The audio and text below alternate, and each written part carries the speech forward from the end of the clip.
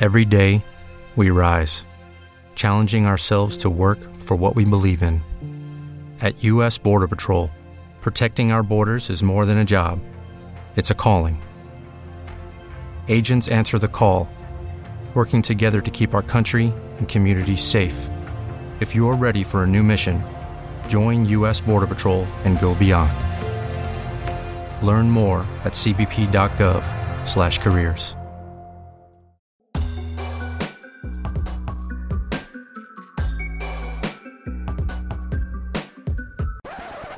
What's happening, everybody? Welcome to another episode of Courtside Fracas, and there is no better place to start than Happy New Year. It is 2021, first recording of the new year. We are outside of 2020. Hopefully, that's a madness that people are leaving behind.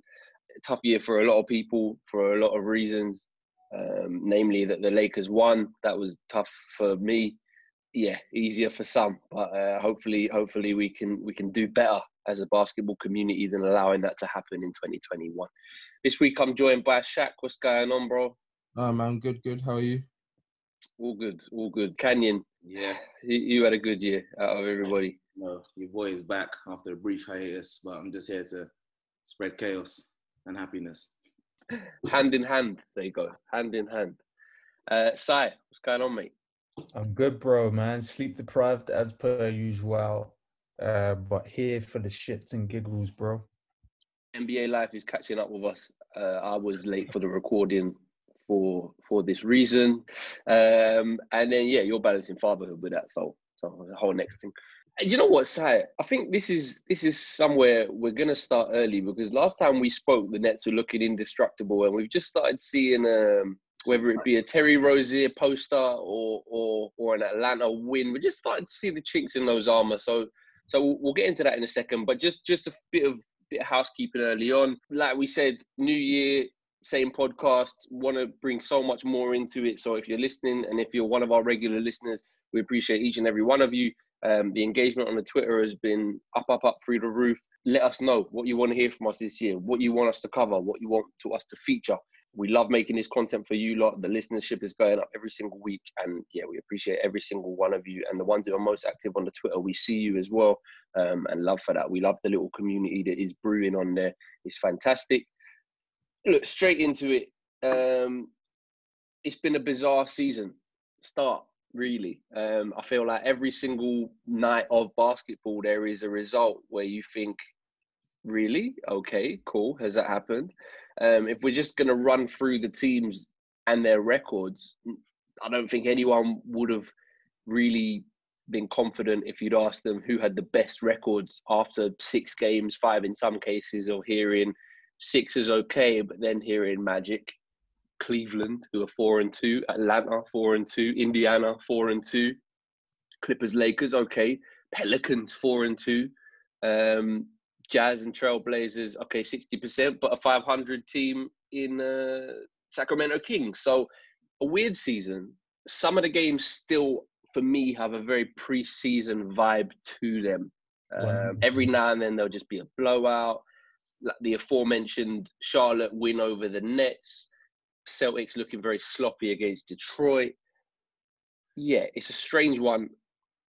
Is this something that we're just going to see run through now for the entire season, or are we expecting that to normalise? And if it does, when? It's going to normalise. Give it 20-odd games, because I think as well, like I was saying just before, like all the teams that kind of went far in the playoffs had a decent set.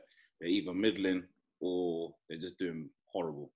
Like you got the Lakers, they're not looked special, but they're kind of just middling and just getting over the hump because LeBron and AD. You got Miami not looking their best, and we know that because Jimmy was on his knees with them boys on his back, and obviously Hero, they had a 72-day holiday. Who else? You got the Nuggets. Nuggets have probably started. Well, they have. I think they have, if not the worst record. No, the Wizards saving the blushes there, but yeah, and Detroit their first win. Like, come on, man! Like, it's all the teams that went far in the playoffs are probably going to feel the impact of this early season the most, and then they'll kind of middle out towards the middle of the season when teams have a tiny bit more rest and they kind of get into their reps a bit more because they ain't really had pre-seasons either. And do you think that's where we should maybe take teams like Orlando and Atlanta a little bit less seriously than their early form suggesting, considering that they've had that rest and people like Trey and John Collins would have been able to work on their game for the entire time. Now, obviously, there's a talent. Atlanta are someone that we're looking at as a playoff team in the East. But like you said, it's not a coincidence, the fact that Miami and Boston have looked very, very sluggish as conference finalists. Denver as another conference finalist. The only real conference finalists who are, I think, with a plus record, plus 500, are the Lakers. Like you said, it's just... And they ain't even look good either. But with Atlanta, I think it's two sides of the same coin. Like, teams will catch up and obviously start getting better.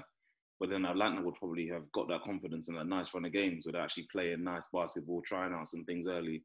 And then halfway into the season, they could be better. Or, you know, they could just jump off a cliff because they can't really play defense either. So it goes both ways. Yeah, I think that Atlanta situation is going to be one to watch for the whole season. Their energy is just unfathomable at the minute, and they're definitely taking advantage of the fact that a few teams are a bit slower. And they've got the element of youth on their side with Trae Young and John Collins just basically running rampant for full games. So that situation, I don't think will change too much. They seem like they're primed for the regular season. It's just going to be a case of where they finish within those playoff spots, because I think they're showing enough to suggest that they'll be able to sustain their level of offense. The game of the week almost, there's so many games to keep up with, but the game of the week that I think captured a lot of the imagination was Atlanta going toe-to-toe with Brooklyn. Atlanta were, I think it was Shaq that I called out a little bit for it, where it was like, I told you lot about Atlanta. Atlanta had an amazing offseason. I think that was a consensus. Everybody saw the acquisitions, the wing depth of Bogdanovic and Gallinari, massive signings. They already had good youth, Hunter, Herter, Reddish. Collins, Trey. To add to Collins and Trey as the obvious ones. Trey has hit a very mature level of efficiency now. He's not sort of bombing from everywhere with the long shots. He's found his little hardened fouls that people might get annoyed with soon. But so Atlanta, everybody knew was gonna do well. Their two games against Brooklyn were fantastic to watch. Second one with an actual win in Brooklyn, 114-96. First one went toe-to-toe to the very, very end. It was a loss, but it was 145-141 to Brooklyn, which I guess was typified both teams a little bit. And I want to zoom in on both teams just a tad. We're going to get to Brooklyn in a minute. Atlanta, in terms of the league, 8th in three-point attempts, but 3rd in three-point makes. So great shooters all round. 2nd in free throw attempts. We can thank young Trey for that. Yeah, don't foul him. 2nd in rebounds. On the flip side, 25th in opponent three-point attempts, 23rd in opponent free throws, and then 27th in turnovers.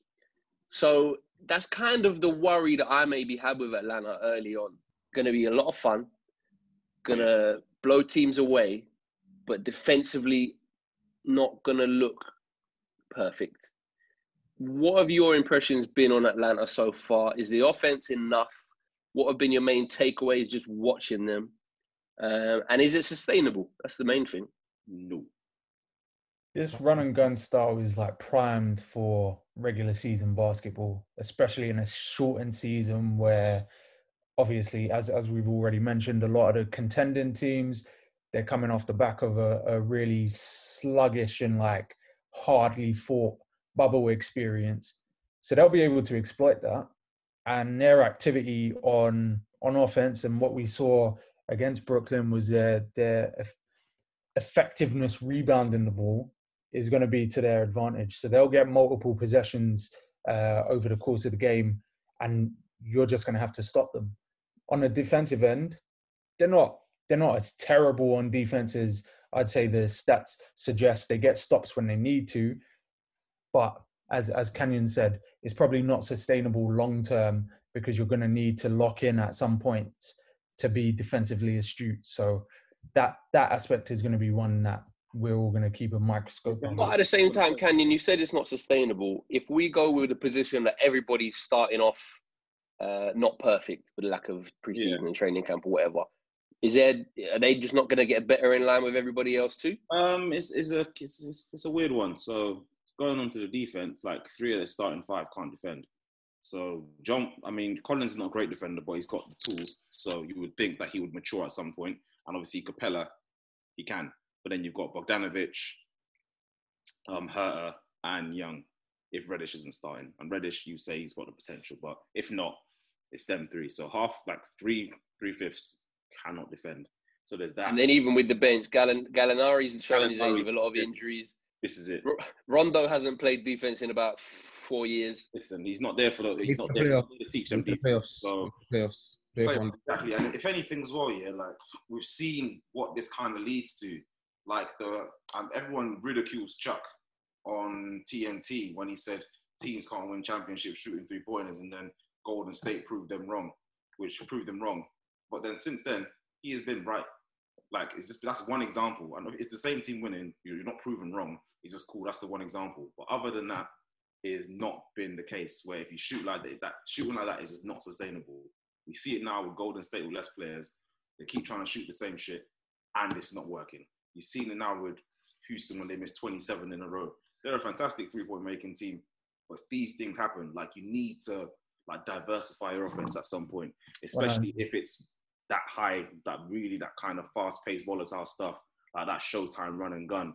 Like when it comes down to it in the playoffs, when your possessions are cut in half and you're in the half court, and then you're saying they can score whenever they want, but when it comes to the playoffs, all of a sudden you've missed, it's 5 minutes left in the game, and you've gone 3 possessions down the floor and you ain't scored, you're going to get desperate. And it's not going to pull something out. So for me, it's a tricky, even though they've got the players, don't get me wrong, I think it's definitely going to be a year of maturing for them because they're doing great. Good young coach, obviously now because he's in his 3rd year with them now, and they're doing a lot better because they've got the tools to do so.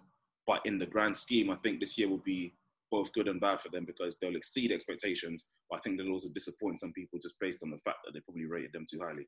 Shaq, I'm going to come to you in a second. Just the best thing about them is that first Brooklyn game where you knew they were going to concede a point, 2 points, 3 points every time the ball came the other way. It was ridiculous. Like, it was stupid. And it felt, again, that was very preseason-esque, but I didn't care because it was a good watch. I saw someone compare it to an all-star game in terms of how neither team wanted to do anything on the defensive end. And I thought that was brilliant. And yeah, that's it essentially. And it's just how many teams they can blow out. And once teams do start locking in defensively, yeah, then we're going to see what they're really about. Shaq, I don't know if this is what you were going to say. If it's not, then redirect me somewhere else. But as a Trae stockholder, tell us why we're wrong. Tell us why this is actually the real deal. This is the real thing. This is going to be legit playoff. And you know what? What's expected of them? Probably only a competitive first round anyway. So what's this going to end up like?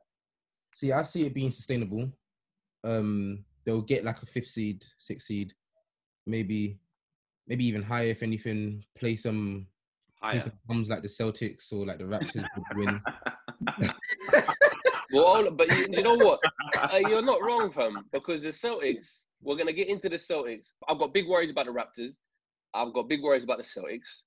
Okay, Nets are in the conversation now. But looking at how KD and Kyrie have played, not played, Kyrie's going to have a little injury. I still think they're the favourites. They're not the certs to finish 1 seed, 2 seed that I may be expected. Indiana have looked really good and really solid. And like I said on the preview, Indiana are going to do what Indiana do. They're going to finish 4th, make the playoffs, be out in the first round, but they're going to finish 4th. The team that threatens this team the most is the 76ers because of size. Like Simmons and Embiid, if they're both healthy, is peak. But the reason why I see it as sustainable is because looking at like the stats that you reeled off, like 27th in points conceded and stuff like that, or opponent points and stuff like that, sorry. The team that they've played against, so you got Pistons, okay, the Pistons was a bad game from them, really, truly defensively. They still won by like 20. Then you got the Chicago Bulls. By the 3rd quarter, the bombs were out. They weren't playing. Then you've got the Nets with 2 of the best scorers in the league, also on fire. And then you've got a good bench unit in Karis LeVert not playing against them too. Then they lost to Sexland and it was a bad game, like cool. So 3 or 4 of them teams stink. I was going to say, yeah, you said, you said, well, that was a bad game. That one was just a bad game. You know, they didn't defend well in that game. And Memphis as well. And Memphis have Jar, who was also playing lights out. Officially, their strength of schedule is 22nd in the league. So that is something to look at.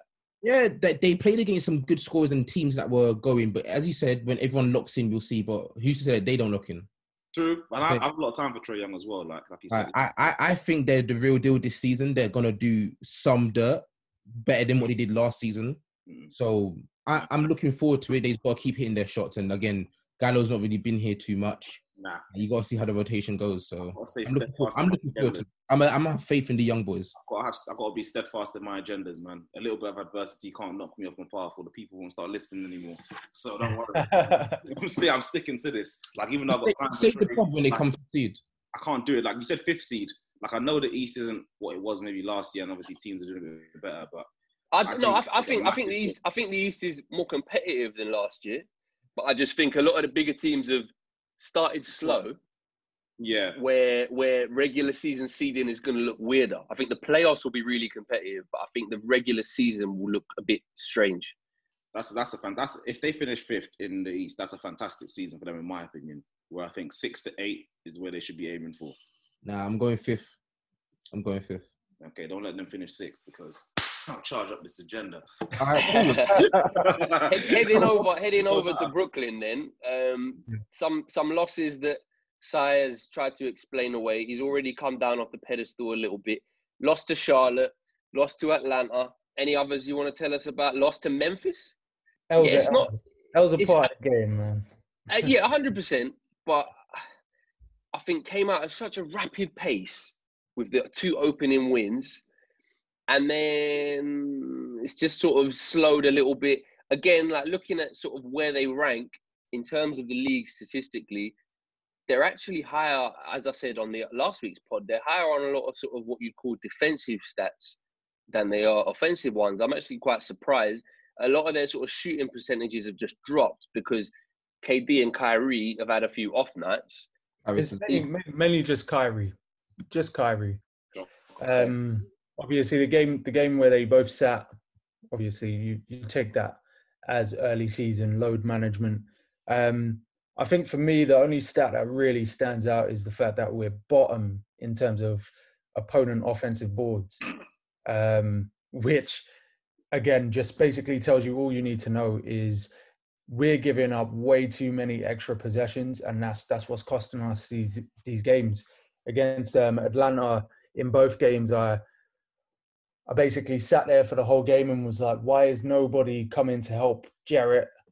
Why is no one coming to help DeAndre? And basically, they just feasted on us for the whole game. But hold on, but you've got a great point there, and I'd also like to point out that you're last in shots allowed as well. So if teams get hot, then you're in trouble. But you say who's going to help Allen and who's going to help DeAndre? Who can? Who can? Do you know what I mean? It's not KD 7 foot. No, run it. KD 7 foot. KD ain't trying to jump right now. KD's still feeling his way into it. And to be honest, have you seen? I don't know. Have you seen some of his landings? Yeah, they've been iffy. To be fair, oh my God, they're terrifying me. Every time this guy hits the floor, I see the ankle wobble, and I think, jeez. He's trying not to land on the right hand side. So a lot of the time, he's just falling to the floor to protect himself. I mean, I'm not fully confident yet, and you can see it. Like, I don't want to be that guy, but obviously KD's been playing fantastic. But we've all seen, let's bring it down to that early season rust, and he's not played for 18 months. He's a little bit slower, but he's still that much better than everybody else. That's fine. And he shoots when he wants, and it's about. Which is the thing. I think, look, that's what we said. Even if he is at 80%, he's still 7 foot with the best shooting in the league.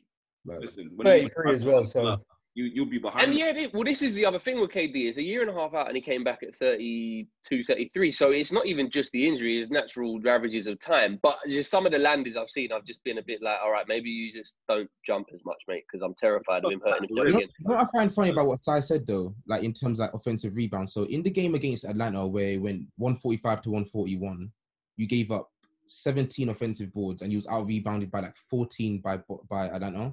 And you won that game. But then in the second game, you only lost by like 3 rebounds and you gave up 10 offensive boards. But you also had 10 offensive boards. Like the rebounding was the first game. The second game. The first game, the bench went off. Our bench went absolutely fucking apeshit. So it mitigated against the fact that Kyrie and KD to start the game were absolutely dreadful. KD was shooting below 40% at one point, which is unheard of. The lowest was Kyrie didn't get going until the fourth, and then they just basically blew the game out by themselves. They combined for like over 30 points. So on that though, Si, if they haven't had two of the best fourth quarters in the league all year, arguably you get smashed. Yeah. So again, I know you were big on LeVert. I don't think he's quite stepped up when they're not on the floor in the way that I thought he would have.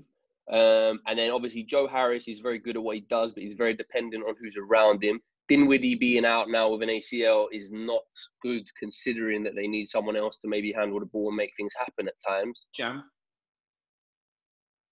Who's that? They got Shamet.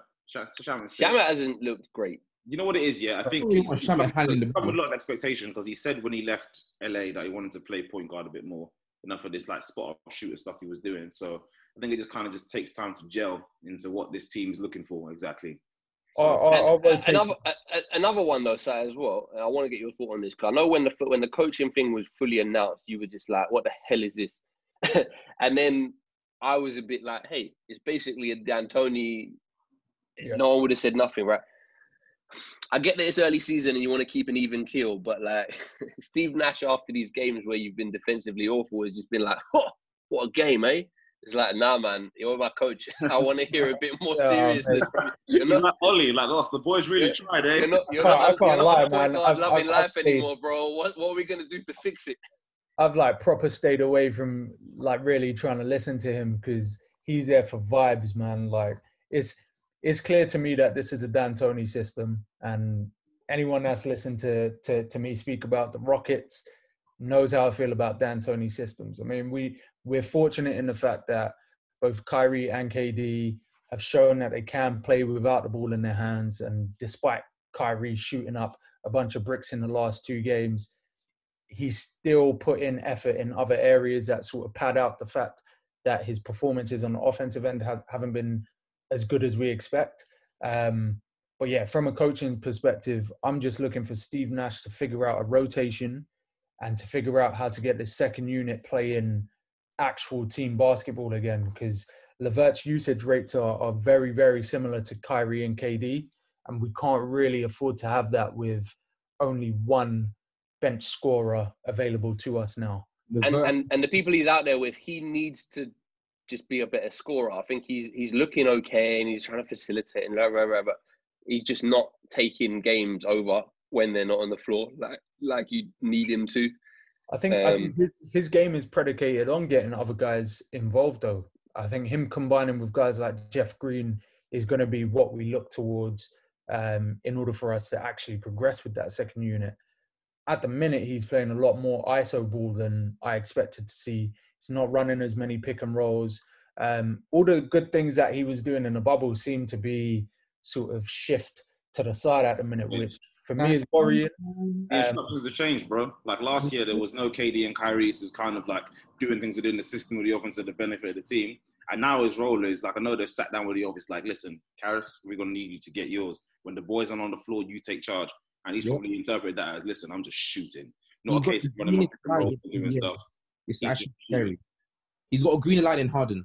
Bro, he's just shooting. And the thing is, it's peak because I understand why, because they've told you can probably tell that they've told him to.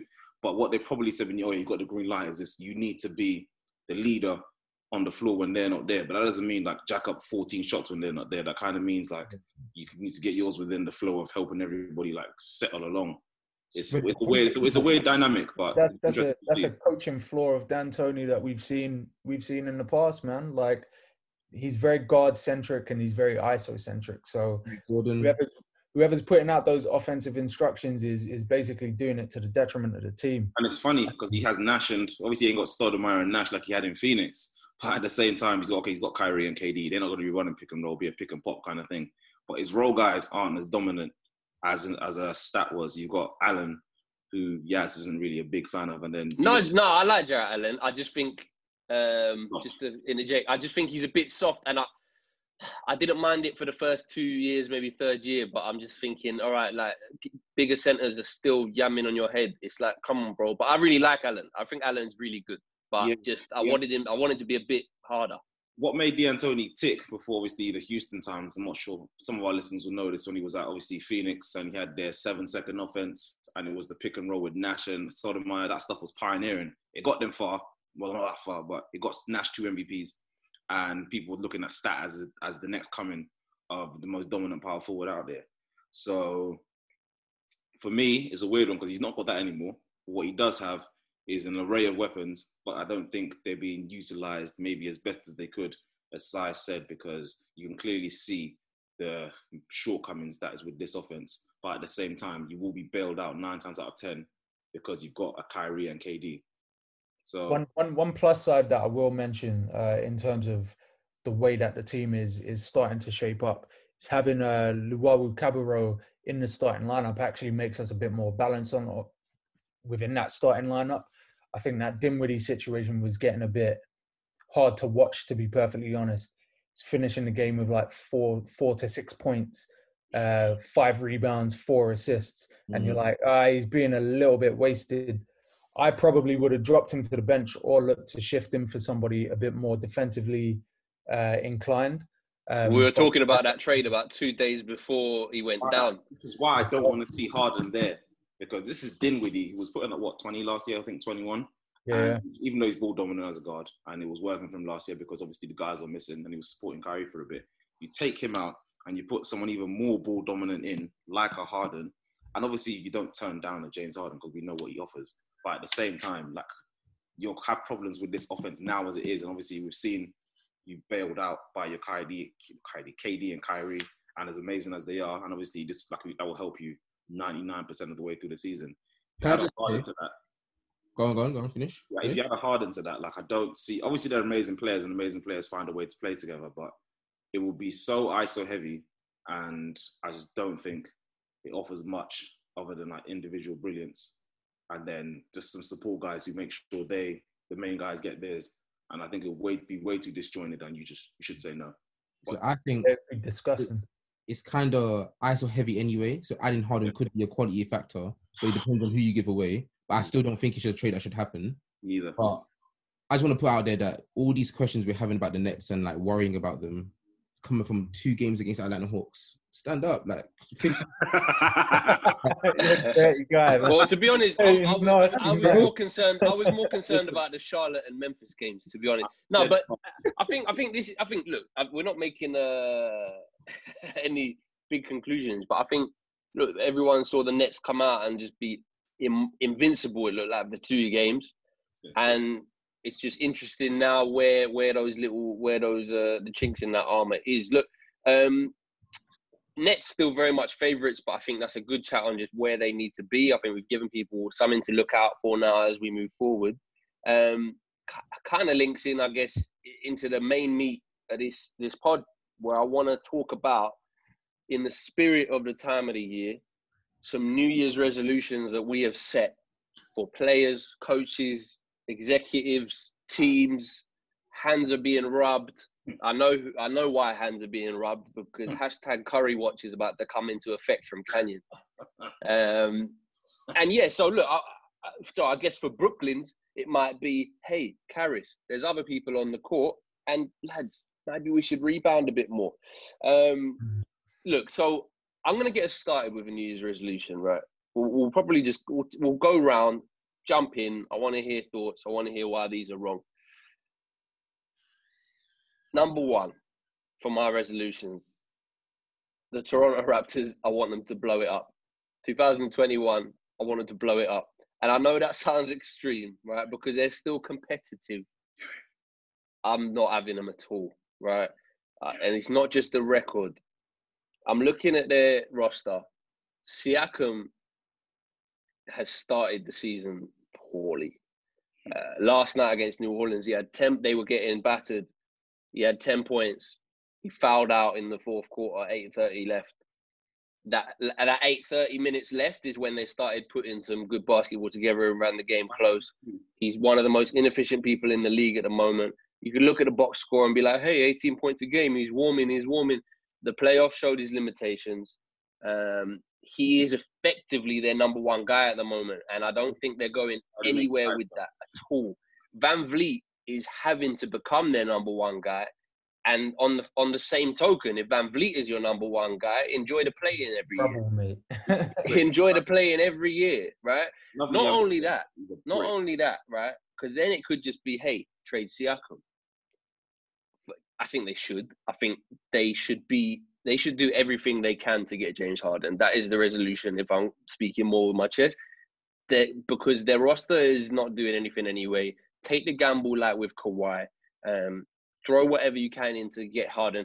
I actually think Siakam wouldn't be bad in Houston because you've got John Wall, Christian Wood, Eric Gordon. If he ever gets back to 2-3 years ago, he wouldn't have to have all of this load.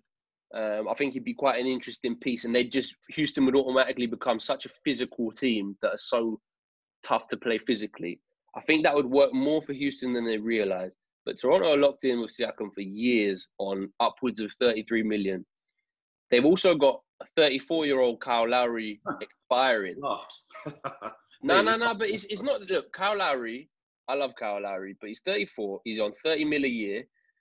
If he's going to renegotiate something really team-friendly next year, cool. That's fine, all right? Maybe, yeah. But I don't think he is. He's going to want another deal, and someone will give him another deal. He won't.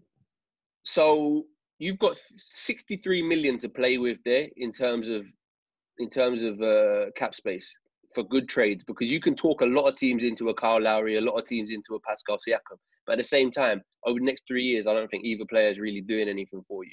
Sure. You've got OG Anunoby, who's teething pains getting into a new offensive role. He's not gone great yet. You got some decent depth pieces in terms of Van Vliet, Norman Powell, who are okay. They've got the core of something there. Nick Nurse has shown himself to be a brilliant coach. But look, Toronto need to do what they did with Kawhi. They need to be creative every time they want to compete. People aren't moving to Canada in free agency. You've got $63 million, which I think is more valuable on a trade table than it is on the court over the next 2-3 years. Mr. Masai Ujiri, let's blow it up. Let's get creative. You can't trust Kyle Lowry, man. Hold on. Apparently, you couldn't trade DeMar DeRozan. He was more beloved by Toronto than Lowry. No. Yeah, and because he traded DeMar, you can't trade Kyle. Like, I'll say the flip side. You've traded DeMar, so anything goes. Fair enough. Is this the same Kyle Lowry where on Clubhouse people are saying he's better than Trae Young? I wasn't saying that. Some people. It was a discussion. It was a discussion. And if you gave me a playoff game tomorrow, and it was a one-off win, it would be an interesting pick. Okay. But one of them's 34, and one of them's 21, too. I hate being right, you know. Right. I'm so used to it now. It's just. I hate being right, but now I'm all for it. Like, they ain't really got much going on for them.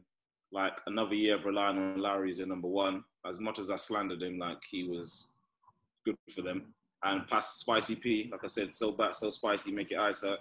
He's just horrible to watch at this point. He's like a Giannis without the HGH and a bit shorter. So he's not going to... He's just very, very limited. And they were expecting him to take the jump, especially for the money he's on now. Fair play to him. But I don't think he's going to make that jump, especially as the number one option, because he's so limited in his game. And that's the thing with guys like this. When they start off as basically supreme athletes with this real high upside of what they could be, like... But he came into the league old as well, and I think maybe that trick to... he was very raw prospect, came into the game a bit late, but he came in old, physically very developed. I think, and he came into a team where he really hit the radar when he had prime Kyle Lowry, Van Vliet emerging, and Kawhi. That's a different story altogether. Yeah.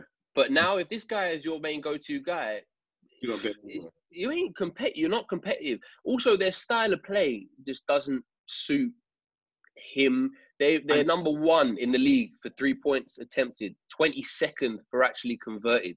And then if you've already got people like Anunoby and Chris Boucher, who I actually really like Chris Boucher, as sort of athletic, long, two-way guys, I think you've got enough potential there that you on much more manageable money. You can offset losing Siakam. Like, and I'm not trying to shit on a guy just because he started poor. I've never been a huge. I thought he was lucky to get second team All NBA last year. Very lucky.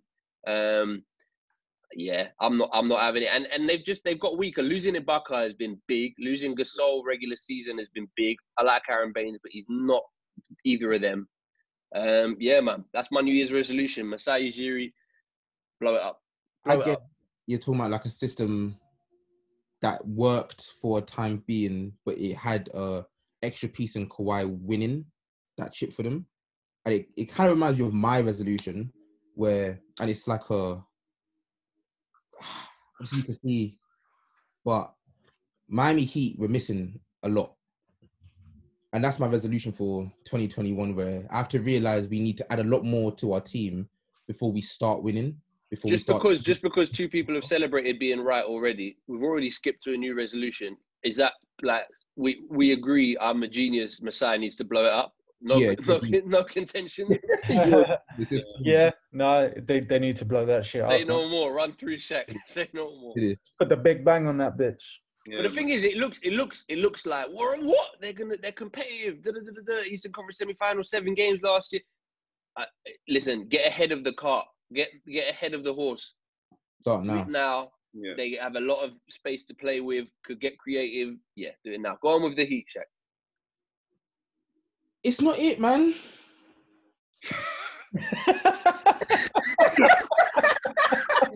You know, like I say like this, yeah. My thing is this. So last year everyone was sleeping on us, and I don't know why.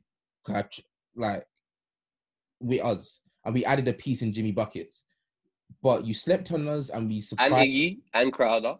Yeah, we added them as well, but we added Jimmy Buckets. So you slept on us. And it's like we had these young players come in, Harold, Robertson. Then you had. I think. Look, but then that's why they slept on you. Yeah. I didn't. I love the Heat last year. Gone ad nauseum about it. But Jimmy Buckets came in with he hasn't really stayed anywhere. Is he going there to retire? No one quite knew what Tyler Hero would grow to be. They knew he was a good shooter and a good player at Kentucky, but what he grew to be in the playoffs was outstanding. No one knew what Robinson was going to be. The Crowder and Iggy additions were late. So I think people slept on you because of all of that, and I think, but then like I've said, I think it might have just been lightning in a bottle. It was perfect for a year. Are you going to tell me I was right, Shaquille? Are you going to tell me I was right? No, you was right because no, but good reasoning. The sense of, as I said, like I would love to add a Bradley Beal, like one little piece. We added Harkless, and if I start talking about this guy again. But he's not who you should rely on. Yeah, and he shouldn't be playing basketball as a sport in the NBA. But for me, it's like... All right, Stephen A. We're so far away from having that final... We need 2 more pieces to make us that team because we're playing a system and you can't keep playing the system because people start figuring out systems. Like, it worked in the playoffs because no one saw it happen in zone defense, this, bam, cutting, okay, cool. But now they're saying, oh, yeah, they do this. And we keep trying to do it. But nah, like we need to. Players aren't good enough. Add a little 2-piece. Give me a Bradley. Hold on. So is your what? Let's make this a concrete resolution because this is the thing, mate. New Year's resolutions. Yeah, we've all said that one about the gym, about the diet, about the learning. They're not stuck to unless they're concrete, my friend. So are you making a Beal trade? Is that what you need to do? Are you waiting for free agency for Beal, or have you got your eyes on other people? What is the resolution for 2021? I'm waiting for Beal trade, but my resolution is that I won't hype the Miami Heat to be something that I don't think they are, and that's what I usually do. All right, so if they start doing well, I'm not having you come on this podcast shouting. We got the data now. We've seen it. Nope. It's in black and white. We might make an impact in the playoffs, but this season, I don't see us going to the finals or anything. Nope. Okay, cool. All right. I might need to listen back to a pod from 2 or 3 weeks ago because I believe we had this argument already, but I'm glad. Harkless bounce a ball. I'm glad you've seen the light there. You did say that Crowder wasn't going to be as big of a miss because of Harkless. Okay. So yeah, you got to reel that one back in, man. I think you're even worse. Do you know what is amazing? I remember saying, look, can Harkless maybe Crowder's a bit of a miss, but is he going to offset it? I remember Shaq was like, yeah, he's as tall. It's just the height we lose. I vividly remember that. I did say just height. I vividly remember that. No, not just height. We miss a bit of energy in that, but like I thought pressure would. All right. Thought pressure would like but take it out. All right. Sai, you got any resolutions for us? I do. One of my big ones for this season is I want to see DeJounte Murray take that leap, man. He's been doing well so far this season, to be fair. He's shooting a lot more threes. They're just not dropping. And in order for them, a good thing. Oh, bloody hell. I've heard that one before. It's not me. It's the drop. It's not dropping. You know, it's shooting more. Boo! He's got to grow into that role, man, because the San Antonio Spurs are going to be relying on him taking that leap to like potentially elite caliber guard in order for them to be good. He's elite defensively. Yeah. A lot of the time what we see is the guys that are elite defensively, once they get a few tools on the offensive end, they can lead a team. We saw it with Kawhi. Hopefully we can see that emulated with Murray. It's mad because he previously was very much like a drive-in, kick-out type of guy, whereas now they are starting to ask more of him.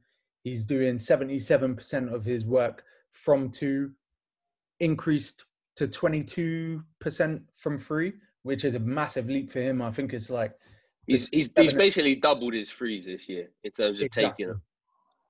So for me, if he can hit them at a reasonable clip, I know we say this about guys like Giannis, guys like Doncic even, about hitting your threes at a good percentage, 33% upwards, they're going to be nice. Because he is a franchise cornerstone, and I'd like to see him lead them back to the playoffs and be that sustainable piece for the next 5 to 10 years, as is usually the case with San Antonio.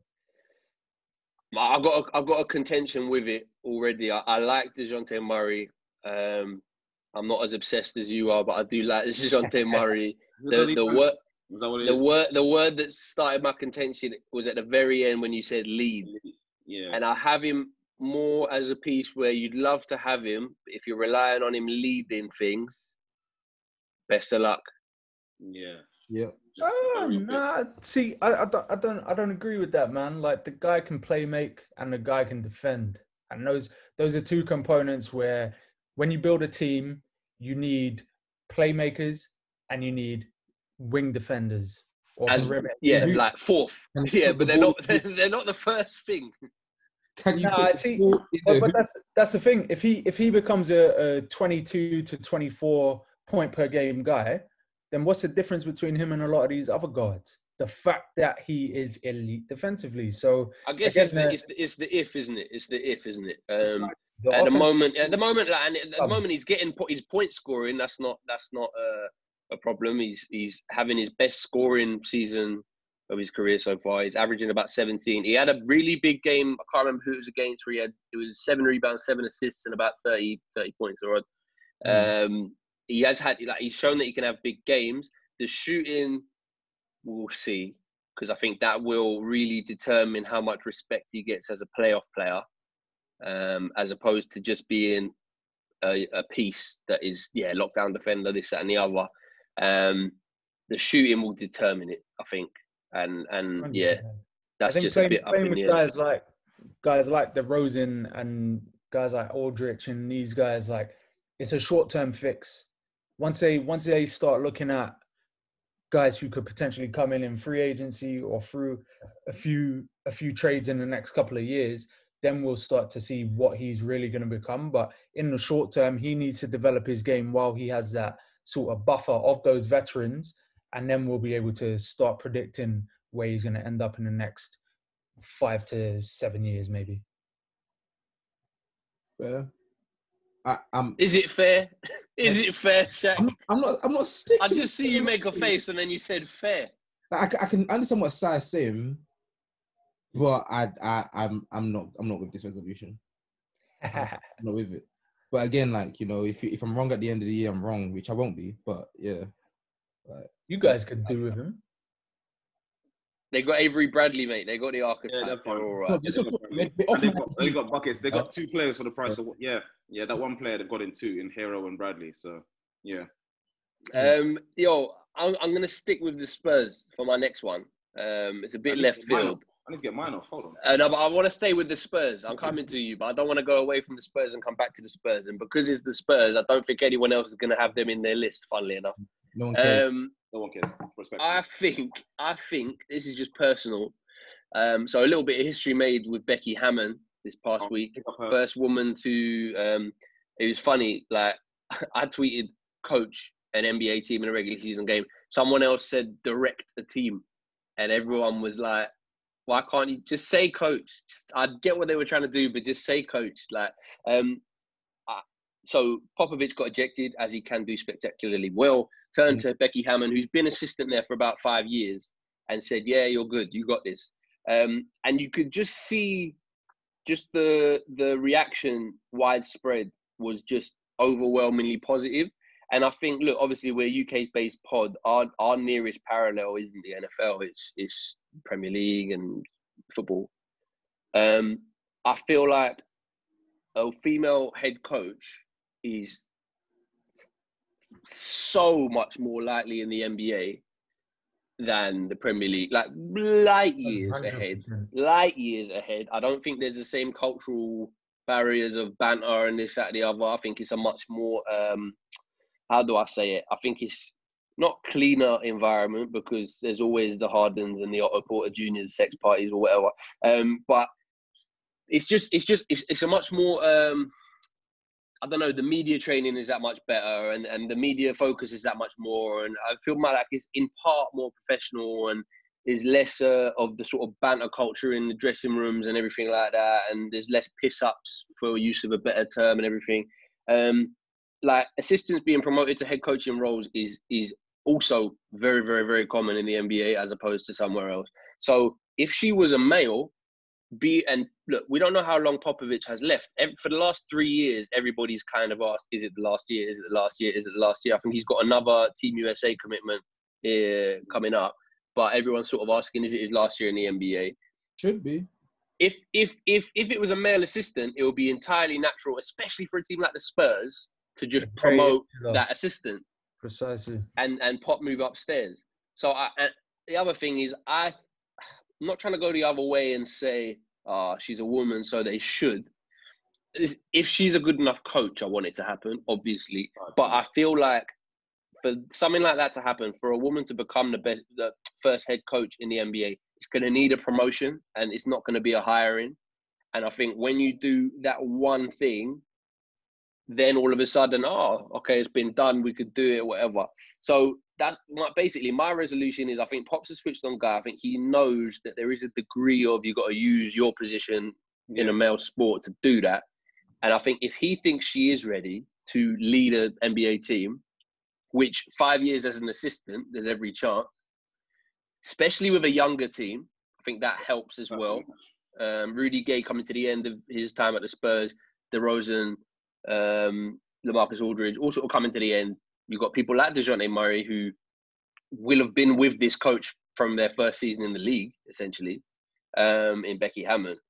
I think that would be a resolution I think the Spurs should keep in mind. I think if this season is Pop's last and they think that Becky Hammon's ready to take that team on, keeping it Spurs culture, internal, as the Spurs like to do, I think that would be sick. So that is my other one. I agree. It makes sense. It's wrong to go elsewhere, considering, like you said, Pop's been there for forever and a day. And I'm assuming any hiring decision they made, if he was to leave, he would not have a say in, but they'll ask, like, yo. I think he would. I think he definitely would. I think he'll be like, yo, listen, I'm leaving, but you have to promote her, like, because she's there off merit. And 5 years as an assistant, you can't go out elsewhere and find someone else. And there's been numerous reviews and reports when people have asked about Becky when she was obviously becoming more prominent as an assistant for them. Like, she was promoted as an assistant. They were saying, how do you find work with her? And they said, yeah, she's one of the smartest minds. Like, she's got glowing reviews from ex-players who worked with her at the Spurs. So for me, it makes perfect sense. And like you said, I don't think anytime soon it will come from an outside hire. So the fact that she's a very highly regarded assistant in the league, playing under working with someone like Pop, then it's only right for her to like make the step up and be the head coach. She just, my only concern is Texas, but maybe the more maybe the more progressive bit of Texas. Well, I was going to say you'd think the San Antonio fans of all of them would be, hey, Europeans are all right, you know. You think they're a bit more progressive. They play for Russia, but that was more politics than anything. So, oh yeah, I didn't even clock the Russia link. I was just I think in general of their experience. So all right, listen, I'm 2 of 2 for resolutions, boy. I'm feeling good about my shouts. Canyon, hit me up. It might be time for Curry Watch. Here we go. So obviously, the streets have been listening and watching the tweets on the timeline, all the Curry agendas on the account from yours truly, of course. And I said it, like, he needs to loosen them braids and maybe start playing basketball a bit more. And lo and behold, he started playing a bit better, but they still stink. And his brother-in-law is obviously shouldering the load a bit more than him now.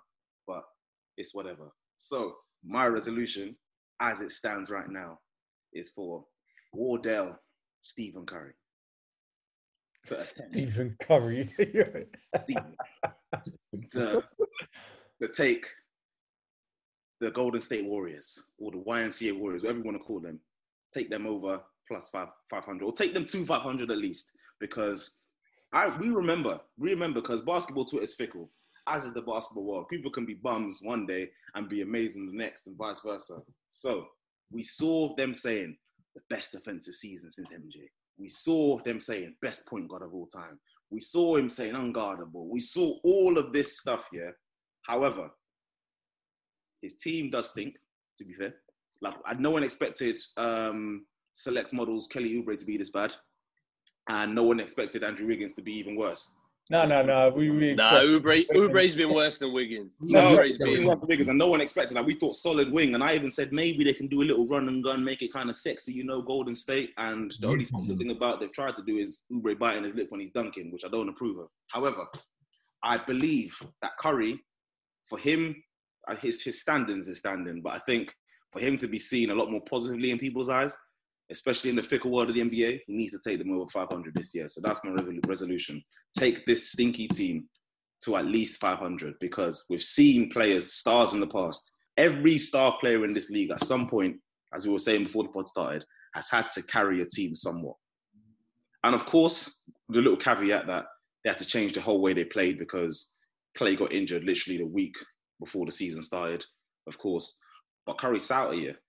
And I remember, Shaq remembers, we got a little group chat, we were talking, and we were saying, like, people were saying, oh, don't worry, if Curry has the same usage as Russell Westbrook and all the rest of them, he'll be hitting the same kind of numbers. Lo and behold, here we are now. They are. Apparently, he would average 30 plus. 30 plus. And look at that. We saw Dave Lillard talking to a reporter, and what did he say? Hey, man, he's just seeing what the rest of us have been seeing the rest of the time we've been in the league. Dame Lillard said, welcome to the real world. Welcome to the real world, baby. So, yeah. Curry, welcome to the real world. We're expecting 500 because boys with worse teams are taking their teams to at least 500.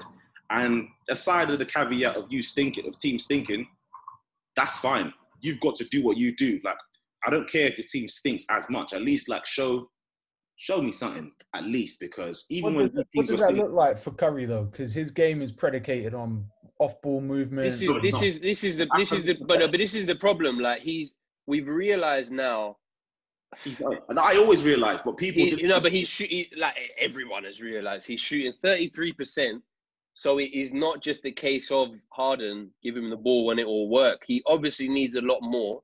And I'm just going to speak for Nii, because I know if Nii was here, he would say that Oubre and Wiggins have the IQ of 2 goldfish and they can't create anything for him. And there's been great examples on Twitter, actually, of like, you can see classic Golden State sets. I think that's another problem in terms of Steve Kerr, and I'll keep saying that. Like, the team is different, play different, but you can see sets that you kind of recognize what's going to happen.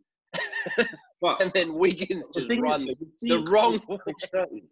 Dribble man up and do all sorts. And so you're telling me that now he's got the ball more and maybe has to do a little bit more. You're now saying, oh, he's premeditated of off-ball movement. Nah, G, put the ball in. But listen, he had the luxury of being able to do that. He's got the same handles as Harden, maybe better. He can create chances himself. He can shoot anywhere. All he needs is one screen. He don't need 6. I heard this too. Shoot himself. I heard best defensive season since MJ. So you're telling me that his greatness was premedicated on other people? Well, I think. Look, it's not. There is an element of that, right, where he is set a screen, spin off, and get an open shot. Like that's he's been part of a system. Like, and I think it's gone hand in hand. It's gone hand in hand where the system's helped him, and he's maximised the system and elevated it. But I think you also got to. On one hand, we've said this guy's got to do more. On another hand, we've said Wiggins and Oubre, the 2 best players on that team, in theory, are useless. They're both. Well, Wiggins has started putting together some sort of shooting form. Oubre still hasn't. So if you're double teaming Steph Curry, and like Harden even has had spot up shooters he can rely on. I don't blame them. I don't blame the players. Get this. I blame the coaching, like you said, because there's no reason we should be seeing these same classic Golden State sets when Wiggins is arguably one of the most athletic people in the league, maybe top 10, top 5, if people really pay attention to what he was doing before. Oubre is a good cutter too. Oubre is a fantastic cutter. So you're telling me you have these athletes and you have Wiseman, who's clearly a young prospect, that you can run and gun, and you're telling me that you're trying to run the same sets and shoot the same threes that won you 3 chips in 5 years. So should your resolution not be for Steve Kerr rather than Steph Curry? Oh no, agenda happy fly. This is for Steph. Hell no, this is for Steph. Steph needs to take over 500, or at least show, because right now he's shooting 32% from 3. This is the best shooter of all time. Remember? No, he still is. We've seen him make crazy shots. All of a sudden, he's making his jersey number +2. What the hell is that all about? Nah, I need Steph to take them over 500. At least show a semblance of what his stand said he could do. Because us avid basketball watchers, like you all are here, and older fans would have known that history has shown that smaller guards can't really do this. And what people were doing before was an anomaly. But then now, Steph Curry's now showed a bit of adversity. Is now the team stinks, you know. That's the thing, though. He normalized something that wasn't really commonplace in the NBA, right? Keep it up. As much as we got to give him credit for it, it's always had its caveats. Exactly. As you said, only people that are avid basketball watchers would know that.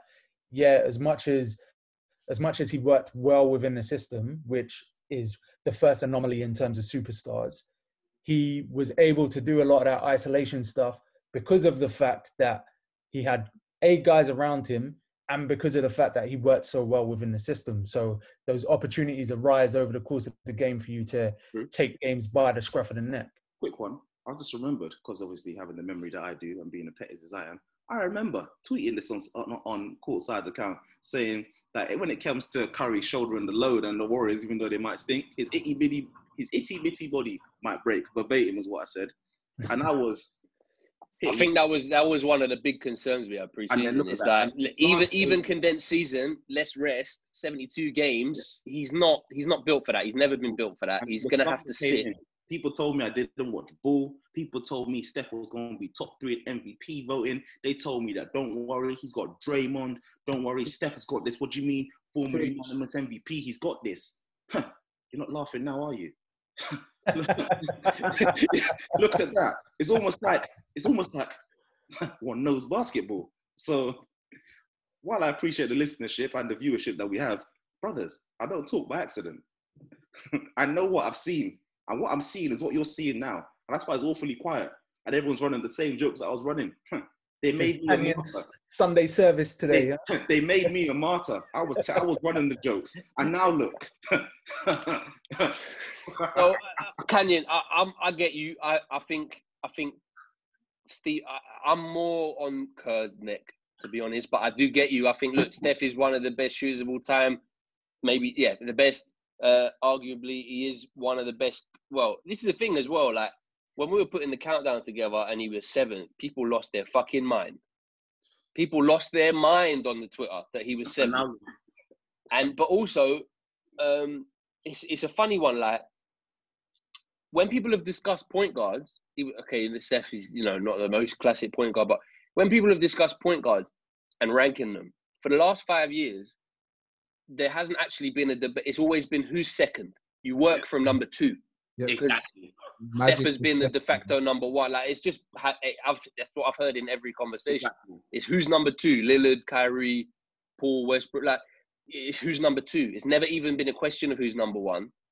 And I think there is a responsibility for him to just, you got to deliver on that. It's a long season. I'm sure they can work out the kinks. No camp, a lot of new pieces. Like, look, that's another tough thing. It's not just that the players have been bad, but you got a rookie who's playing more than they probably wanted or expected him to without Draymond and Clay. You got Oubre come in last minute to replace Thompson off of a trade exception. Wiggins, they probably wanted to have traded by now, if I'm entirely honest, and haven't been able to. And with no training camp, that affects things as well. So no, but I'm with you. I think you're one of one with the resolution. I remember, I think it was 2 years ago, Houston had a terrible start. Harden put them on his back. Steph's supposed to be better than Harden. And also, just to let you people know as well, like, I'm not totally mad. Like, no matter how the season ends, like, Curry's standing for me doesn't change. But people now need to realise, like, this is real life. Like Damian Lillard said, welcome to real life. Welcome to the real world. He didn't use those words exactly, obviously, but that is what he said. He said, yeah. Now, look, welcome to my world, basically, of being the only guy. He's still the best point guard in the league, don't get me wrong, but at the same time, like, these jokes got to fly. I think you're one of one there, Canyon. I think you're one of one. I think you're one of one. I'll get this one in a bit of a unique way. I'd say Scott Brooks for Washington. Ruining my guy. He needs to figure out two things. First, how the fuck to get these guys playing defense, because they are anonymous on that side of the floor. And number two, they need to get the ball out of Russ's hands, man. Triple doubles are not translating to wins. Listen. The usage rate is killing my people, man. This was problem when Russ was 24. He's now 32. Back with Scotty Brooks, the original enabler. He's what made Russ who he is. Like, I'm saying, bro. But what I will say on Brooks, did you see the quote when Westbrook came into training camp? His first or second day, there was a quote, and it was like, Scott Brooks is the one who relayed it to the media, and it was like, bro, I don't think you realize that does not make you look good. Where he said, Russ came up to him and was like, hey, coach, this is the same stuff we ran 5 years ago. And they were all like, yeah, it's great. He's going to know all the plays. But at the same time, it's like, the league is very different to 5 years ago, my friend. You might want to double back and look at a bit of that. For them to have won their only game with Russ not playing is an indictment on the whole thing. I think it's a bit. I don't know if it's all Russ's fault. I get that it's maybe his plus minus hasn't been good. Their only win came without him. You can look at that stuff. He's shooting like shit, obviously. You can look at that stuff and just be like, Russ is the problem. I'm not sure he is. I think you're right in that it needs to start with the coaching as opposed to Russ. It's not a resolution for Russ. It's a resolution for Scott Brooks because the defense has been disgraceful. They are like what I worried Atlanta would be in terms of they're fine offensively, but then you start to see any sort of adversity in a game and they just crumble. They just completely fall apart. They're not even in games really by the last play half the time because of it.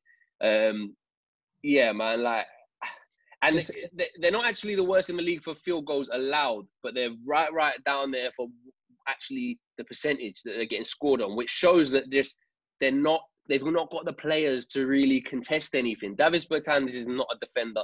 Rui Hachimura and Denny Avdija are young. Thomas Bryant is a better offensive center than he is actually defending. So you want to talk about only a couple people can defend on the other teams. Like the Wizards, they need to just, I don't know whether it's play zone or be really scheme orientated or double team people, but they're bottom 10 for steals.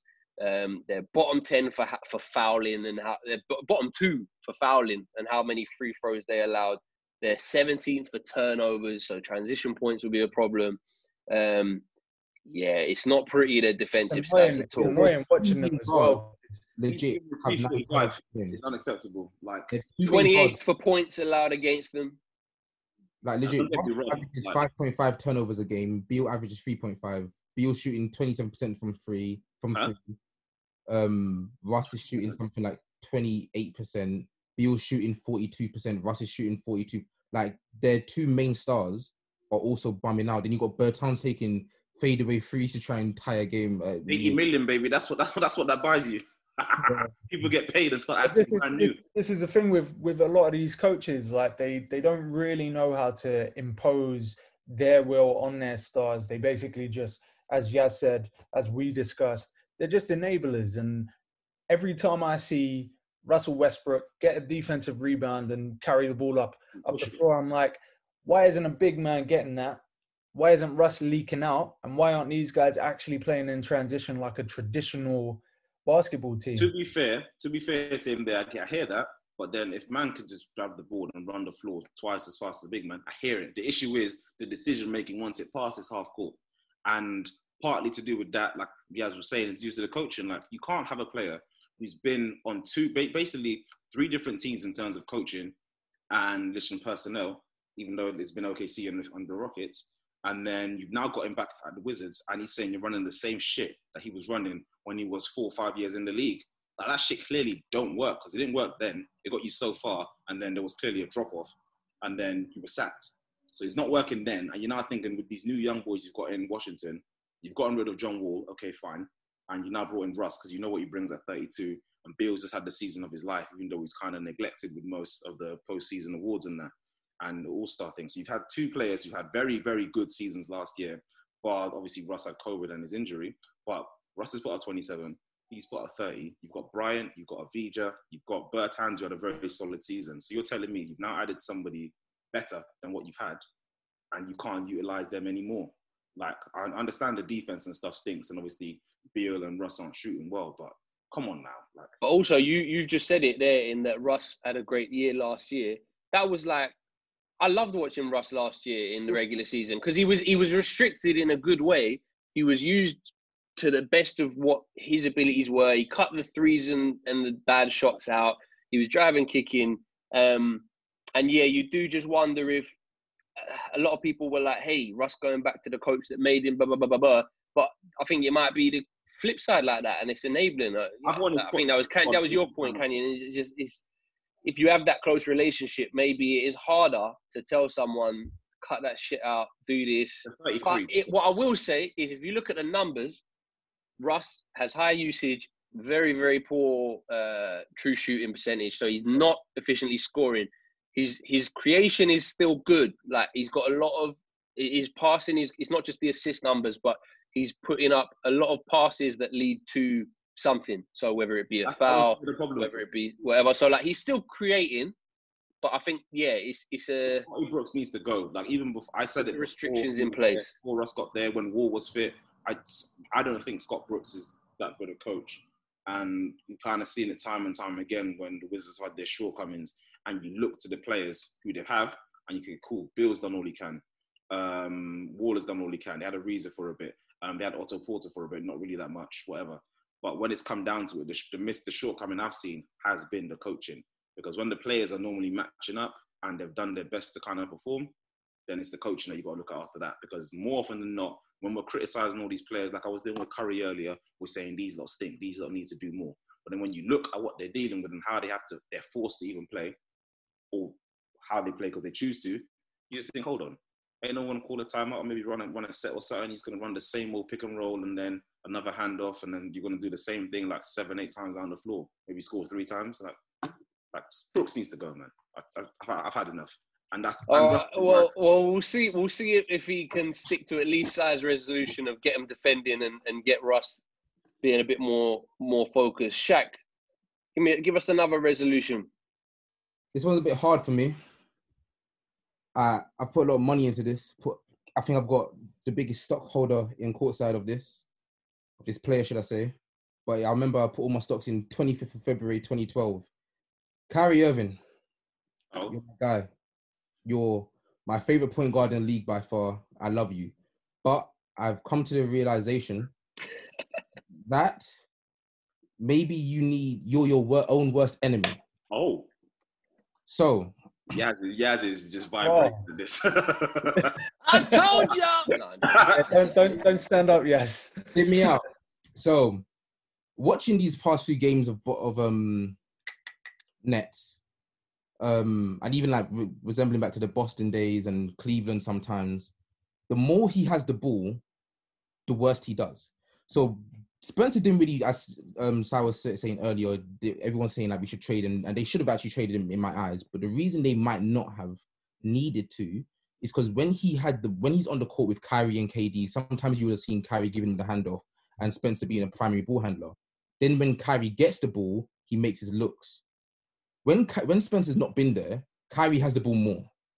And then he's one of them guys where, you know, you start like overthinking things. Oh my God, I practiced this yesterday, so let me try this one. Then the next one, I'm going to try this one, and then this one, and this. I'm in the right. Some of the going to drop. And then because he's going to keep trying, it keeps failing. And that's why he's putting up a lot of bricks recently. And it's hurting my soul to see.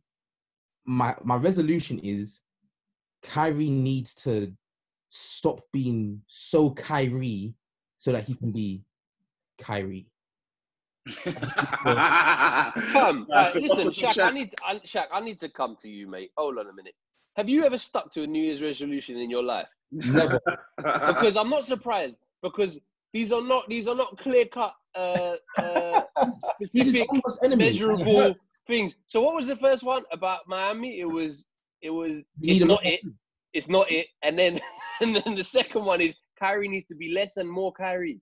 No, he needs to be... I understood. So basically, Kyrie got to pull back the stuff that makes him Kyrie, but at the same time, try and do the stuff, pull that back so you can actually be the Kyrie that we know, makes... So you've just inadvertently compared your favorite point guard to your least favorite point guard, right?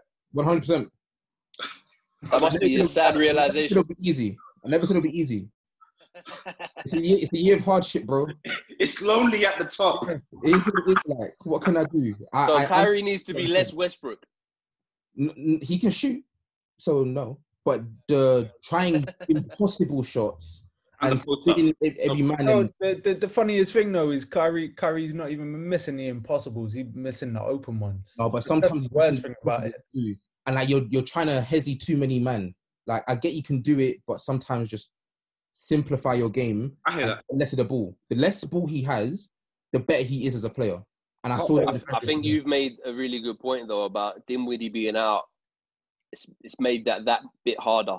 Yeah. It really has. Unless Shamet can really hold that ball and do things with it, that's made that harder for sure. What you're saying is cultivate good regular season habits. So when it comes to the playoffs, he can be Kyrie. By the way, that was his ending in Boston. Really, like the whole second season, every week doesn't matter. We'll flip the switch.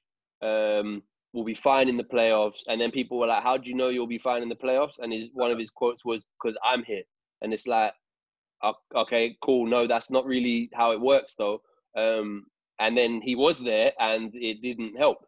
So in Boston, I remember there was a game he was playing Philadelphia, and it really irritated me because, like as I said, my Kyrie stocks were high. I was like, why the hell is Marcus Smart carrying the ball up?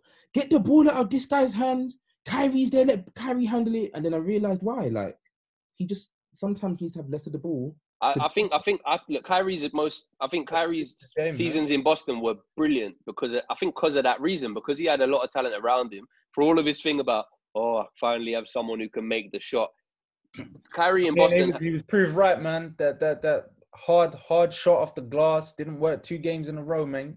Yeah, like it's KD missed the bunny at the end of the game the other night as well. So, but I'm just saying, it suited him to have Marcus Morris there, who's a shot maker. Jason Tatum, who was already a shot maker. Gordon Hayward, injury permitting, obviously was a shot maker. Marcus Smart can make the odd one. Like it helped him to have. He as a facilitator in Boston, he was unreal.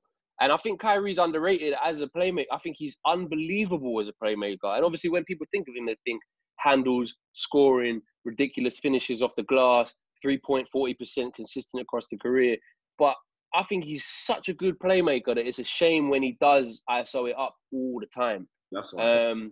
But this is the thing, Shaq, and this is tough. It's hard to be both the head coach and a player.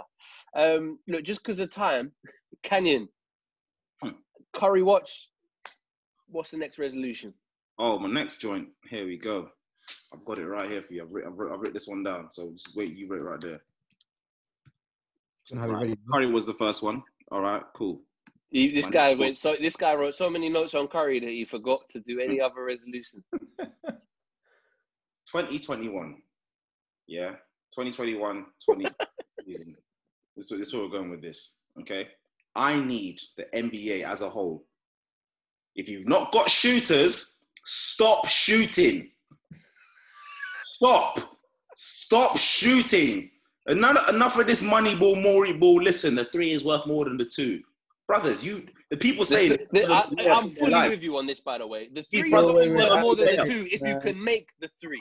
Listen, the people that are telling me the 3 is worth more than the 2 have never made a hard layup in their life. But listen, stop shooting them, because there's been too many examples now of we've now seen teams, because of analytics, they're just shooting themselves out of games. And it's horrible to watch. And all of a sudden, when you've not got any alternative, you have teams like the Lakers. Even though we all saw last year, they could not shoot the 3. And it became very apparent in game 1 against Portland when they actually lost that game. You then saw, like, hold on, we don't actually need to make that many 3s to actually do something. Our benefit is inside the paint. Obviously, not every team has that, but you need to diversify, because you can't keep doing the same thing and expect different results. The Lakers won a title of transition and defense, straight up. And those are the rules, baby. Listen, stop shooting these, because people just shoot themselves out of games, and it always comes to reckon in the playoffs. It's almost like they've seen what happens and think we'll be the ones to change it, because there's been one example of it, and one insane example, and that was a very small cycle of what the NBA has been for over 60 years. So for me, they need to stop doing it. Teams need to. Can I just say something that's gonna back you on this, Canyon, and you're gonna love this stat, right? Of the top 10 most 3-point attempted in teams, yeah. So we're talking the 10 teams that attempt the most 3-point. Let me say that again. I'll edit it. 10 teams in the NBA that have attempted the most 3-pointers. Of those teams, there is 1, 2, 3, 4, 5 that are shooting over 33%. So you've got Milwaukee, cool. We know they can shoot. Portland, Dame can shoot his way out of games. Utah could shoot, and that's without Mitchell being able to hit a lick, by the way. Brooklyn, able to shoot, no problem. Atlanta, able to shoot. Dallas, shooting like shit. Detroit, shooting like shit. Golden State, shooting like shit. What, Luka the Brick? Listen, by the way, that whole Luka thing, we're going to talk on that next week. We'll see what balances out. I need to come for Harold on that when he's talking about Luka's 3-point shot is not what makes Luka. Luka's 33% as a 3-pointer for his career so far, and he's still one of the best players in the league. So don't worry about his 3. Worry about the guys that he's giving open looks that are not hitting their 3s. Josh Richardson, sir. Okay. Toronto, top 3-point attempts, 46.5 a game, 33% makes. Look at this. Sickening, man. Teams used to shoot 3s in the flow of offense, and we used to have elite 3-point shooters who would shoot 3s in the flow of the offense when it came. But now, the 3 is the first point of call, and then we'll work away from there. And we clearly see this is not working. We need to stop doing this shit. It's ruining the beautiful game. Because, well and truly, yeah, don't get me wrong, I'm not of the era of post-ups till we die and all that hard-nosed defense and stuff, because that stuff was dry, yeah? That stuff was horrible to watch. But I'm with you, there's a balance, though. I'm with you, there's a balance which is being lost massively. Like, if you watch Detroit, listen, I had to watch Detroit actually beat us the other night. It upset me. I was up till 2 a.m. and it was the worst game I've watched all season. Detroit attempts 38 3-pointers a game. They shoot 32%. Listen. Boston and Detroit was such a bad game, not just because of the sloppiness, but because both teams were just shooting, clanking. It was dreadful. Basketball. Like, if you go and watch a flipping, what's it called? If you go and watch a BBL game, fantastic quality, by the way. Wink, wink. All they do is shoot 3s. And it's like, bro, like, this is not nice to watch. It's actually horrible. And especially at the highest level, okay, cool, they'll make more shots or whatever. But you said the numbers there, like 33%. Like, bro, like, there's clearly other things on the court that you can do. And that's what everyone's now is catting for a big man who can kind of do it all. Because it just doesn't make sense. And like you said with Luka, he's still one of the better players in the league on not being able to shoot the 3. Like, bro, even though he shoots too many, like, there's... Oh, he's cut down this year. There's things on the court you can do in the flow of your offense to get better looks. And you can still get your more possessions scoring more twos than threes. Because when you can't go over 27 in playoff games and expect to do something. Like, that was one example, and that was the most extreme example because it was against Golden State, the 3-point shooters. But we're now seeing more and more cases of teams either setting records for threes taken and made, or the amount of threes missed in a row. Like, it's actually just getting ridiculous. The point about the flow of offense, though, is there's not that many teams that actually have a flow to their offense. It's very stagnant. It's very and one basketball. It's annoying, man. Like, stand and watch your best player, and then when you get the ball in hand, if you miss that shot, he ain't got help. If you make it, good job. Now we know the agendas. Like, that's the way the league is. And LeBron, obviously my guy, but he said that if you make the shot, good job, LeBron's fantastic. If you missed it, he ain't got no help. So yeah, man, there's no real flow. And the teams that we do see that have the flow of the offense and have those teams that coach the world coach, like your Nick Nurse, your Quinn Snyder's, your Brad Stevens, fantastically coached teams. Spoelstra as well, like a lot of threes, but then none of them are wasted. Like, Spoelstra, none of them are wasted threes. And not only that as well, yeah. The thing that unfortunately won't take these teams over the top is they've not got that huge name star who kind of pushes them over. You know what I mean? Like, all these teams will get by and they'll be there and thereabouts. But when they come against these teams who are shooting these stupid amount of threes, or teams that don't shoot any at all or very well, the one X factor that they do have is a player like LeBron or a Kawhi or a Paul George or an AD or somebody who will push them over the edge when push comes to shove. It will be that. So yeah, that's my resolution, man. Stop shooting that shit because. and you know what? I hear you completely. And the worry I have, just before we move on, is I think you got a season where people are less fit, people are more tired, and offenses are less organized and settled. I think we're gonna see more of it. Yeah, I'm with you with that, Canyon. Sai, final. We're gonna run round final resolutions. What's your third one? So I sort of covered my third one. It was the Nets learning how to secure rebounds and actually finish defensive possessions. Because anyone that's new to the game, that is the old adage: is you finish a defensive possession by securing the boards. Board man gets paid, as Kawhi Leonard likes to say. Ain't nobody getting paid from the Nets. When you've got what can I ask you? What's the point in Taurean Prince being as tall as he is when the guy can't fucking? He's not. He's only like 6'7". He's like 6'7". Only like 6'7". That's enough to get some rebounds, bruv.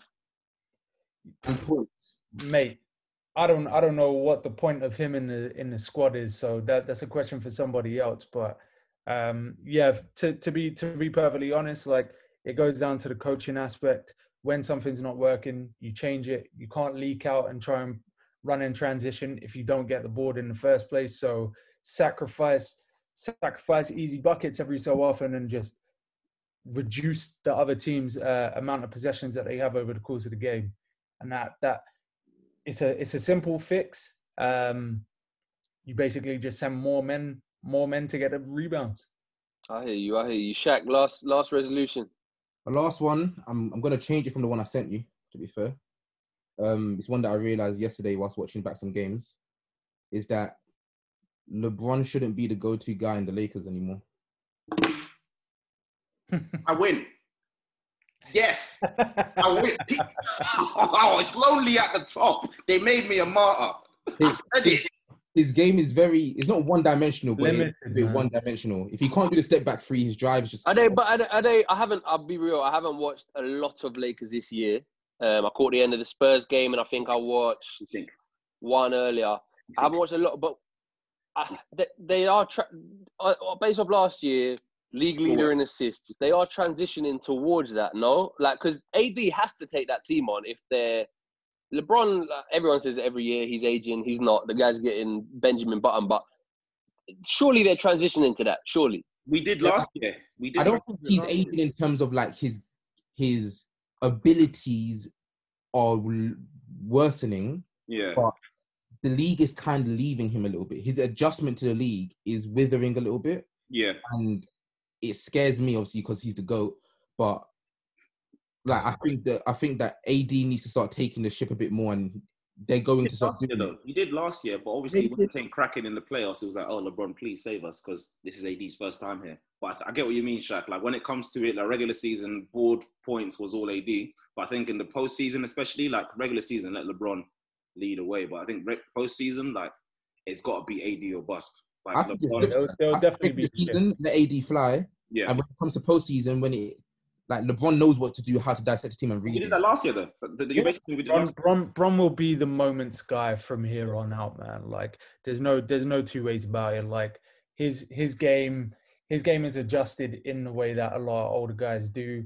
Some of the things that they were renowned for, like the little middies and stuff like that, they're pretty much gone from his game. So anytime when we do see the little fadeaway and all of that shit, we're like, oh my God, it's old school Bron type stuff. And he's become a bit of a legacy act. Not in a bad way or a disrespectful way, but it's just a natural progression. Let the young boy lead the team from here on out. This is why I said he wasn't the best in the league. But again, people slaughtered me. But you know, stop. He's still the best in the league. But for me, it's not just the best in the league. But just he is the best in the league because the courtside countdown said he was the best in the league. He's the best in the sense that if you want to win a championship, you go LeBron, whatever. But if you compare actual, like you said, side to side, there are players that do things better than him. But I get what you're saying. If it was obviously, you can't do that, so you have to take. So I hear. All right. Listen, I'm gonna. You just need to give it to AD. Yeah. AD needs to take it over. My last one is for Brad Stevens. Hi, Brad, if you're listening. You've upset me a lot this season. I don't know why you're doing this to me, but you are. That's okay. No, I think Brad Stevens, he's getting a lot of flack and he's getting the spotlight put on him a little bit. Basically, this is something that I don't know if a lot of people realize. Brad Stevens hates the Celtics roster. He does, and I don't blame him, but he does. And enough has come out in the media that has let us know Brad Stevens is a very stoic guy. If you lose, on to the next game. If you win, on to the next game. If someone has a 42-point career high like Jaylen Brown did, yeah, he's a good offensive player. The guy doesn't give up much. He's almost like a little Kawhi in terms of what he gives up. But he's given up enough that you know he hates the roster. He, at the start of the season, said, we're not playing two bigs, two centers. We're not going to shift Daniel Tice to power forward where he's really uncomfortable. He has shifted Daniel Tice to power forward and we're playing two centers a game. It's killed the offense and it's not really helped the defense much either. So he said, matter-of-factly, that he didn't want to do it. Now he's doing it every game. He's also said yesterday or the day before, Shaq, shut your mouth. I was expecting, he goes, I was expecting some struggles this year. And he goes, I expect them to continue, which you'd know if you were in it. Basically, if you were here too, you'd see how whack these lot are. So this guy hates the roster. That's kind of matter of fact. Why it's a resolution for him and not Tatum, Brown, whatever, is the guy's done his best work as a coach with rosters that people didn't really expect. Like the sort of classic Stevens Celtics team had people leave the Celtics to go get the contracts of their lives. Avery Bradley, Kelly Olynyk, Jay Crowder, they all left Brad Stevens' system and went and got paid. Made a star out of Isaiah Thomas. He now needs to really get into his coaching bag and really start enjoying himself again as a coach, doing things that are creative, making offense tick again. Because at the moment, it's just give it to Brown, give it to Tatum, and yeah, it's not really happened. So that's my resolution for Stevens. I just want him to start enjoying coaching again, be a bit creative, get into his bag, and make the most out of some bang average brothers. Last word, Canyon. Last word. Oh, well, it's only right. Like third resolution. It's only right, as I've been martyred numerous times and proven to be right. So my last one is a bit of a fun one. I mean, it goes against what I've been saying earlier about how things are going to end for the Hawks. But who I like to call the Hotlanta Hawks. Listen, time to make the Hawks black again. So Trae Young's leading the franchise, and they got my brother John Collins there. So I really think that this is the year for some sort of resurrection for them. Let's make Hotlanta sexy, like the Michael Vick days. For the people who don't get that, that's a cross sports reference, NFL. So, Google that. But yeah, I really think that without the pitbull fighting, just this year, listen, at the end of this year, I want to see Trae Young on the 2K cover. I want to see Hotlanta known as a place to go now for the next free agents, especially even though John Collins might be leaving. I really think that this year will be very, very, very fun for them. Like, it almost makes too much sense for it to be fun. Is it sustainable? Maybe not. But Hot Atlanta are going to resurrect. So my aim for them... Sounds like you're saying 5th seed. That's what I hear. You know what, yeah? Obviously, the people will slaughter me, but as most smart men do, they assess the data and then they make educated decisions from there. So for me, I do think they should be a very solid playoff team. I'm not sure on the seed because, like I said, if they finish 6th and you say 5th, then the agenda begins. However, I do think that their aim for this year is to really make some noise in the East, considering it's more competitive and more open than last year when it was kind of a given who will be in them positions. So yeah, make the East competitive. The Hot Atlanta Hawks resurrection.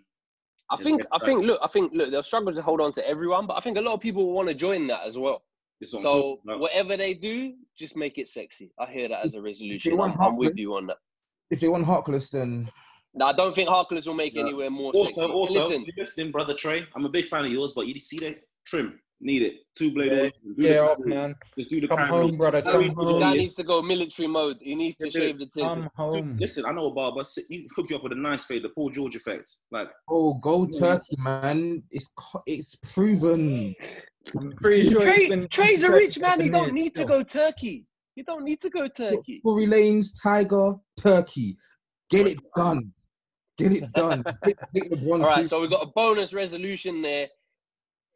Go turkey, get it sorted out, and then have some fun with the trim rather than leave it long at the back. Anyway, no braids. Last word. Thank you, boys. Been good. Let's see how many of these resolutions get stuck to. And Happy New Year to everybody here and elsewhere and listening wherever you are. Yeah, bless. Sports Social Podcast Network. If you only have a 401k, you're not getting the most for retirement. Wait, what? Add a Robinhood IRA on top, then they'll boost it by 3%. You can do that? And if you transfer in any retirement account, you get 3% on top of that. Is there a limit to the match? No limit. Robinhood Gold gets you the biggest contribution match of any IRA on the market. Sign up for Robinhood Gold at Robinhood.com/boost by April 30th. Subscription fees apply. Investing involves risk. 3% match requires gold for 1 year from first match. Must keep IRA for 5 years. Match on transfers subject to additional terms and conditions. Robinhood Financial LLC. Member SIPC.